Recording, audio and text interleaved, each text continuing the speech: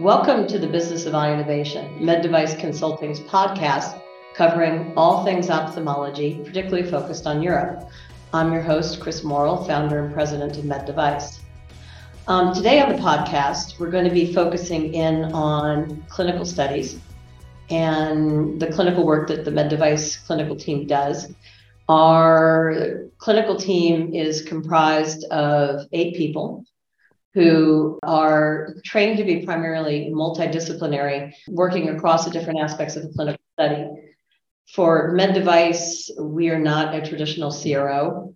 We work on everything from study design through to getting clinical study results analyzed and published.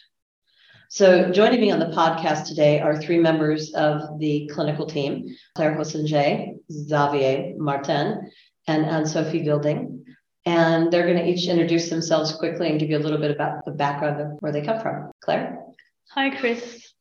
Well, for myself, I am trained as a material scientist. I have an engineering degree and a PhD degree. Worked for several years in the research area, Master of Innovation Management. Joined after the Institute of Image-Guided Surgery for management of research project, IP management, collaborative projects with physicians, researchers, and industries. And now I am a clinical trial manager here at Med Device for almost 1 year. Thanks, Claire. And we should mention the ESU and the Institute is based here on the same campus where we are. So we're sort of neighboring colleagues now. Xavier? Yes. Hi, Chris. So Xavier Martin. I myself am also a chemist. I'm a medicinal chemist by training. I have also worked on drug delivery as well during my postdoc. I also joined the same master in innovation management as Claire and Anne-Sophie. I worked as well with image-guided research as well, projects within IHU Strasbourg. I then moved on to an incubator, a healthcare startup incubator. So I know a bit also about how we create companies, fundraising, etc. And I joined the Med Device in September 2022 as a clinical project manager. And Anne-Sophie. Hi, I'm Anne-Sophie. I'm trained as a cognitive scientist / biologist. So I've done a PhD in neuroscience. I worked in preclinical research, basically finding new medication for Myelin disease for 3 years. Then I have joined the Master of Innovation Management, as Claire and Xavier mentioned. And this led me to join for 3 years a company based in Paris, which was developing a software as medical device. And I was in charge of all the regulatory aspects, so meaning also the transition to MDR and also clinical activities. And I've been working at Med Device now for a little more than 1 year.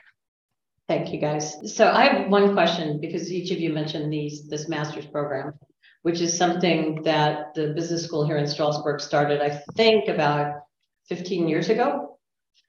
And it's become something, at least amongst the medical device world in Strasbourg, it's a highly sought after group of students. And we have an intern here at the moment, Sarah, who we hope to have join the company. What led you to decide to do this master's program, and what do you think it brings to your skill set that's different from a traditional PhD? I think from my perspective, I felt that in academic research, things were moving really slow in terms of innovation, and that's why I wanted to switch to the private sector. And this master degree is really focusing on entrepreneurship, innovation, and there's a lot of things to learn about the whole ecosystems of startups. So I think this was a really good asset to transition to the private industry. Yeah, I think during my last research experience, I was working on nanomaterials that were designed to work as artificial retinas. But for instance, nobody ever considered the fact of the problem to implant such small nanotubes into an eye. And then I realized this project was nice, and I had a lot of fun working on that. But then at some point I knew this would be the end.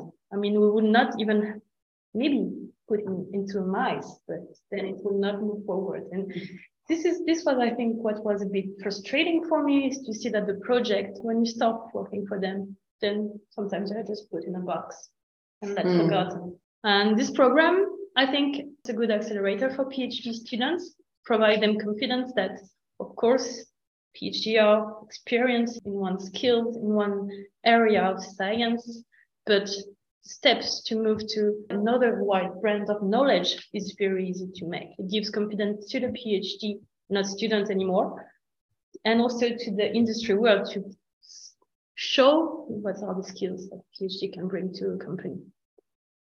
Yes, from my side, it was also a will to move away from the bench, right? Well, innovation has many facets of many steps. And of course, academic research is one of them, and very good innovations stem from there. But at some point, I wanted also to basically expand my vision of the innovation process and not only focus on the very early stages.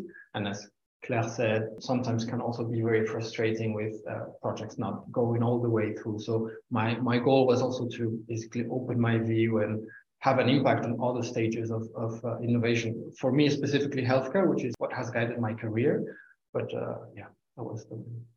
Okay. So in terms of what you're doing here at MedDevice, focusing in on clinical studies, which is one aspect of that journey that an innovation takes, how do you see what you do today impacting the development of that product? And I think maybe let's start with Anne-Sophie, because Anne-Sophie, you've taken a medical device as a software into a CE mark. And then I think maybe jump to Claire, because you've just been through a really tough round of submissions on brand new products. So Anne-Sophie? With the MDR, it is this step that you have to follow to bring your device to the market.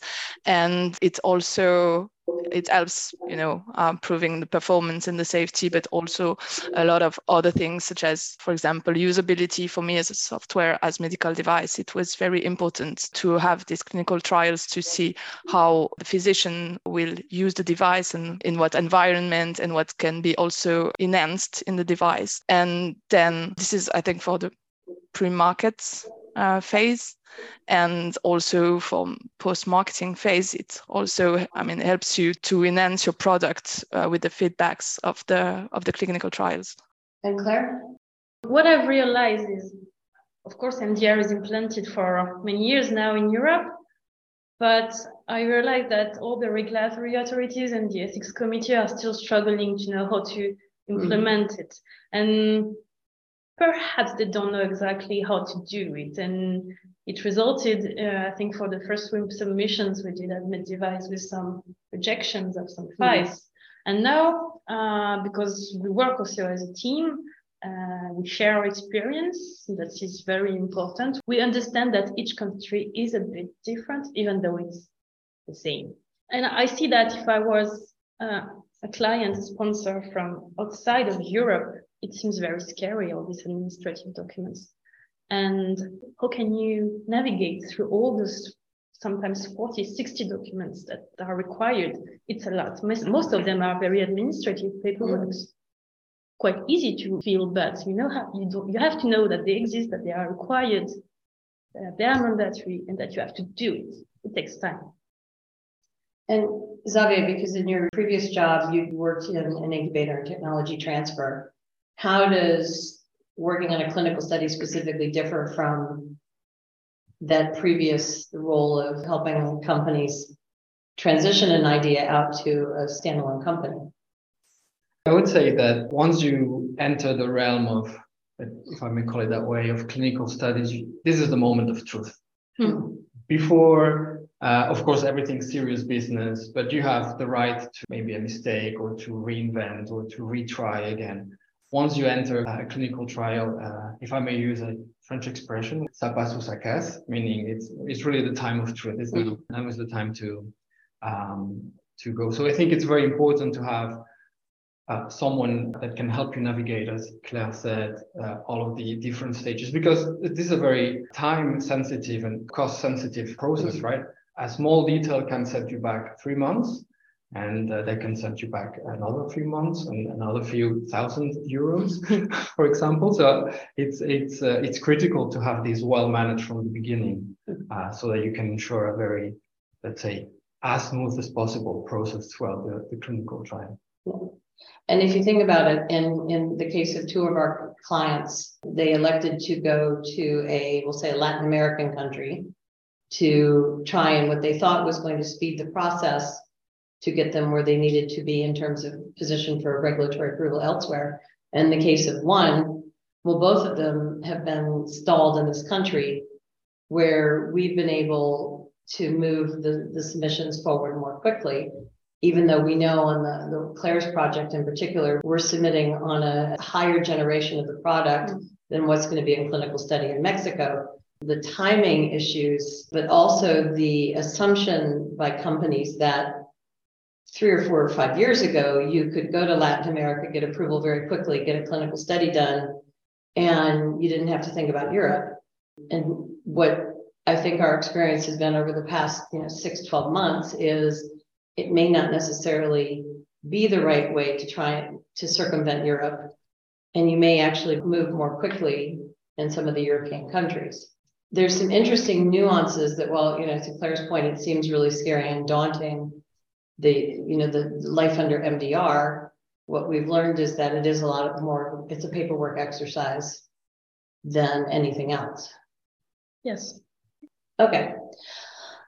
So one thing that I've noticed that, to Claire's point about learning from our first submissions under MDR last year, which were quite frankly a bit of a bloodbath at times. What has the team done to learn from that and ensure that we knock down the level of feedback that comes back from a competent authority or ethics committee, and also turnaround times? I sort of refer to you as the AI because you seem to absorb information, think about it, aggregate it, document it, and then move on to the next project and apply it.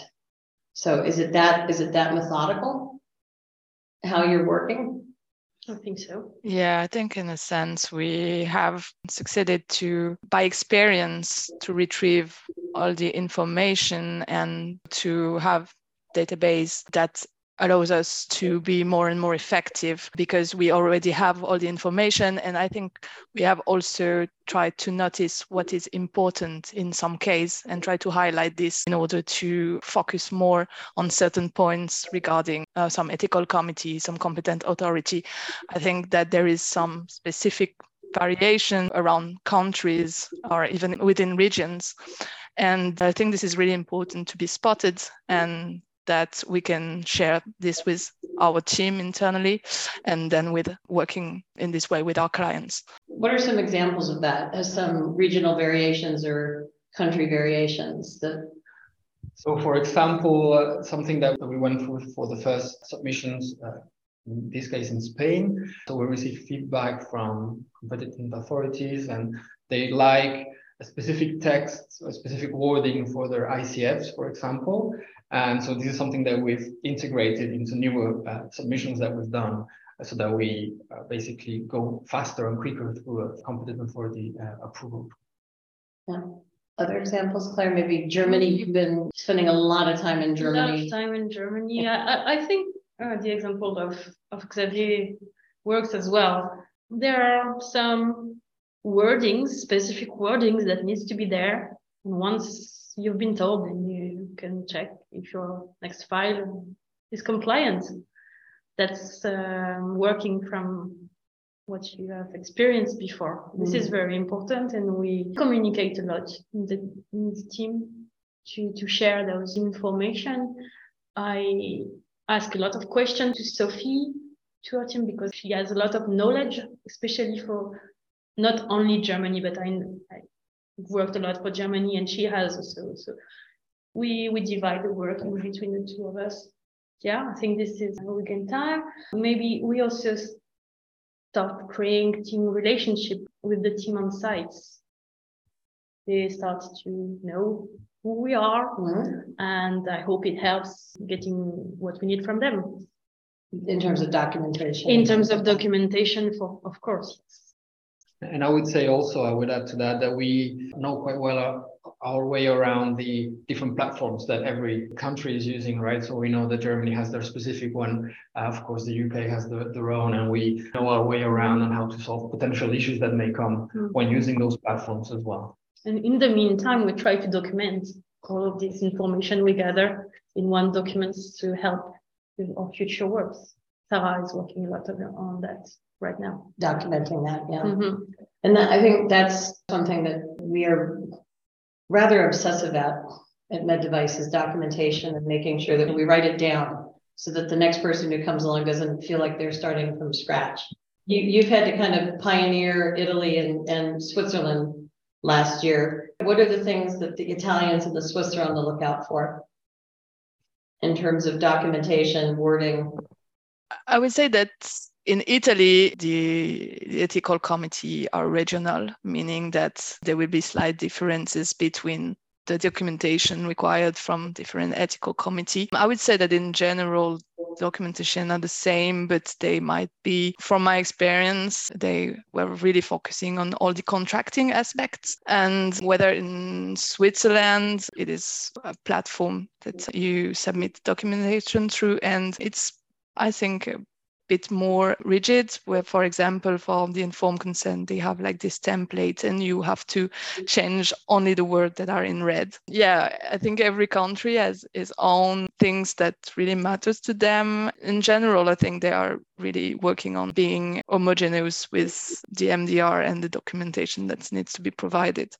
So there was not like a huge difference, but it's mainly little details I think they're focusing on.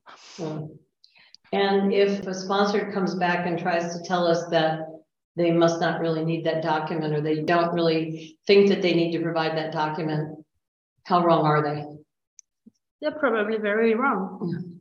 I mean, especially with some country, I think like Switzerland and Germany, where there is a list of documents and you follow the list of documents, you don't try to bypass. Yeah, I mean, most of the time a submission won't even be considered if it's not complete. So if that document is needed, the Swiss need that document, the German need the document. So you just provide the document and you accelerate things. Yeah. At least the good argument to have the document is to say then, okay, but you risk to lose 6,000 euros maybe. Yes. Yeah, it's true. It's true. It's, so I think, for any future sponsors listening to this podcast, don't argue with us. You need a document, because we have 100% certainty that you do need the documents that are asked for. Yeah, and sometimes even on the platform, you're not allowed to move forward until you upload what they required. I mean, yeah, you can upload something that is blank, but it's certainly not going to pass. They will remind, and the other the reminder. And for every discussion with the ethics committee or with the authority, this is a setback in timing, right? I mean, yes. And again, they give you 2 weeks or 3 weeks or whichever amount of time to respond. And then they also have a certain amount of time to check everything, your responses. So every back and forth that you do with the authorities is more time that is taken off the actual trial or to begin the trial. Yeah, and cost and delays. And I've often said that with BfArM in particular, if the third time they have to write you about something, if they switch to English, you're in trouble. Because they clearly think you don't understand what they're asking for. So it is, there's some subtleties involved, but I think the point here is that you all have spent a lot of time now studying these documents, understanding what's required. And so we're not just looking to make busy work. It's about making sure we want, as the MedDevice team, is to do the absolute best for our clinical sponsors and get them over the finish line. Yeah, and I think a process that is straightforward for us is also straightforward for the sponsor. And so we hope straightforward for the authorities, and that probably helps every stakeholder in this situation to move as fast as possible. Yeah. And we're not afraid to pick up the phone. We had a recent retrospective study in the UK on Zofie where we were getting nowhere fast, and so I ended up finding all the phone numbers for everybody at the Scottish National Research Trust office, and I went and called every single person on the phone list and left a voicemail. And 5 minutes later, I got a call from the director because there was a crazy American on the loose. But the point was we needed to get things moving. We were stuck and we had been stuck for weeks. And so we don't, we push where we can push. And if that means the investigators as well as the sponsors. And I think we were talking before we started recording about having to be pushy. And all of you know what it's like to push the investigators, the surgeons along. And it's not always the simplest, easiest thing to do. Yeah, I think it's important, as you mentioned, not to be afraid to, pick up the phone and have the answers. So, for example, you were talking about the UK. I think every ethical committee I've called were very, very responsive and happy to help. And sometimes when you don't really know the answer, they also don't really know how, because, with also the transition to MDR, there is still things that are going on, but they will always tell you what is the best way to proceed. In case of the investigator, I think it's the same, the fact to have a good relationship. It's not only, emails and writing that can be sometimes a little bit cold, but it's also good to create really good contact with them and to be able to have quick chats when there is a blocking point. So it isn't like unread email for 2 weeks. I mean, we need to move forward. So yeah, I mentioned retrospective studies a bit ago. One of the really unfortunate aspects of MDR is it does not define what a clinical study is. And so we never know, honestly, with retrospective studies, it varies from ethics committee to ethics committee, how it's treated.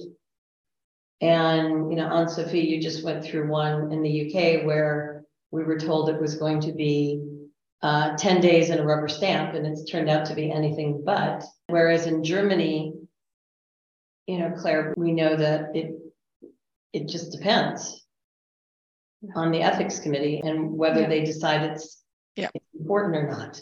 Yeah. And that's another thing, but you cannot assume that you don't need ethics committee approval until you check for certain. Yeah, I think it is really important, being in doubt, to refer to the ethical committee. If they need a submission, they will tell you, but it is very likely, for example, for Germany, the assumption was that for retrospective study, we will not need it. But the thing is that they have really local rules, and that each site is associated to an ethical committee, and it can differs only by, a few kilometers, but then it will be totally different. So from one, you will need an approval. For the other, you will not need it. So again, the necessity to pick up the phone and to have the information. It's not black or white. No, and for clinicians who want to publish data, it's absolutely critical that you have something in place to document that you've gotten that approval to use that data, that you've done a proper and approved informed consent, and gone are the days of ad hoc data collection and reporting. It will only lead you down, some legal routes that you don't want to go down. So, yeah. Okay, so anything else to add before we wind up? Any words of wisdom that you would share to a clinical sponsor or a clinician about doing clinical studies under MDR? And we'll start with Anne-Sophie. From the point of view of a sponsor, I think it's really important to identify documentation. The checklist is the rule. And from the point of investigator, I think what is really important is also to, not go through a clinical trial without a team that can support the trial, because there's a lot of documentation and this is actually a lot of work. So having a good team that's surrounding you is really the best way to go. Xavier? That was a very good tip, Anne-Sophie. From my side, I would like to say that this is a process with several different stakeholders, like sponsor, CRO, of course, the clinician, the authorities. And I think having a open communication and dynamic communication between all of them, it's a very important step to ensure a timely approval and a good happening of the trial itself. And Claire? I'll be simple. Follow our guidance and respect the rules. I love that. All right. Okay, Claire, Xavier, and Anne-Sophie, thank you for joining Business of Innovation. Thank you very much. Thank you very much.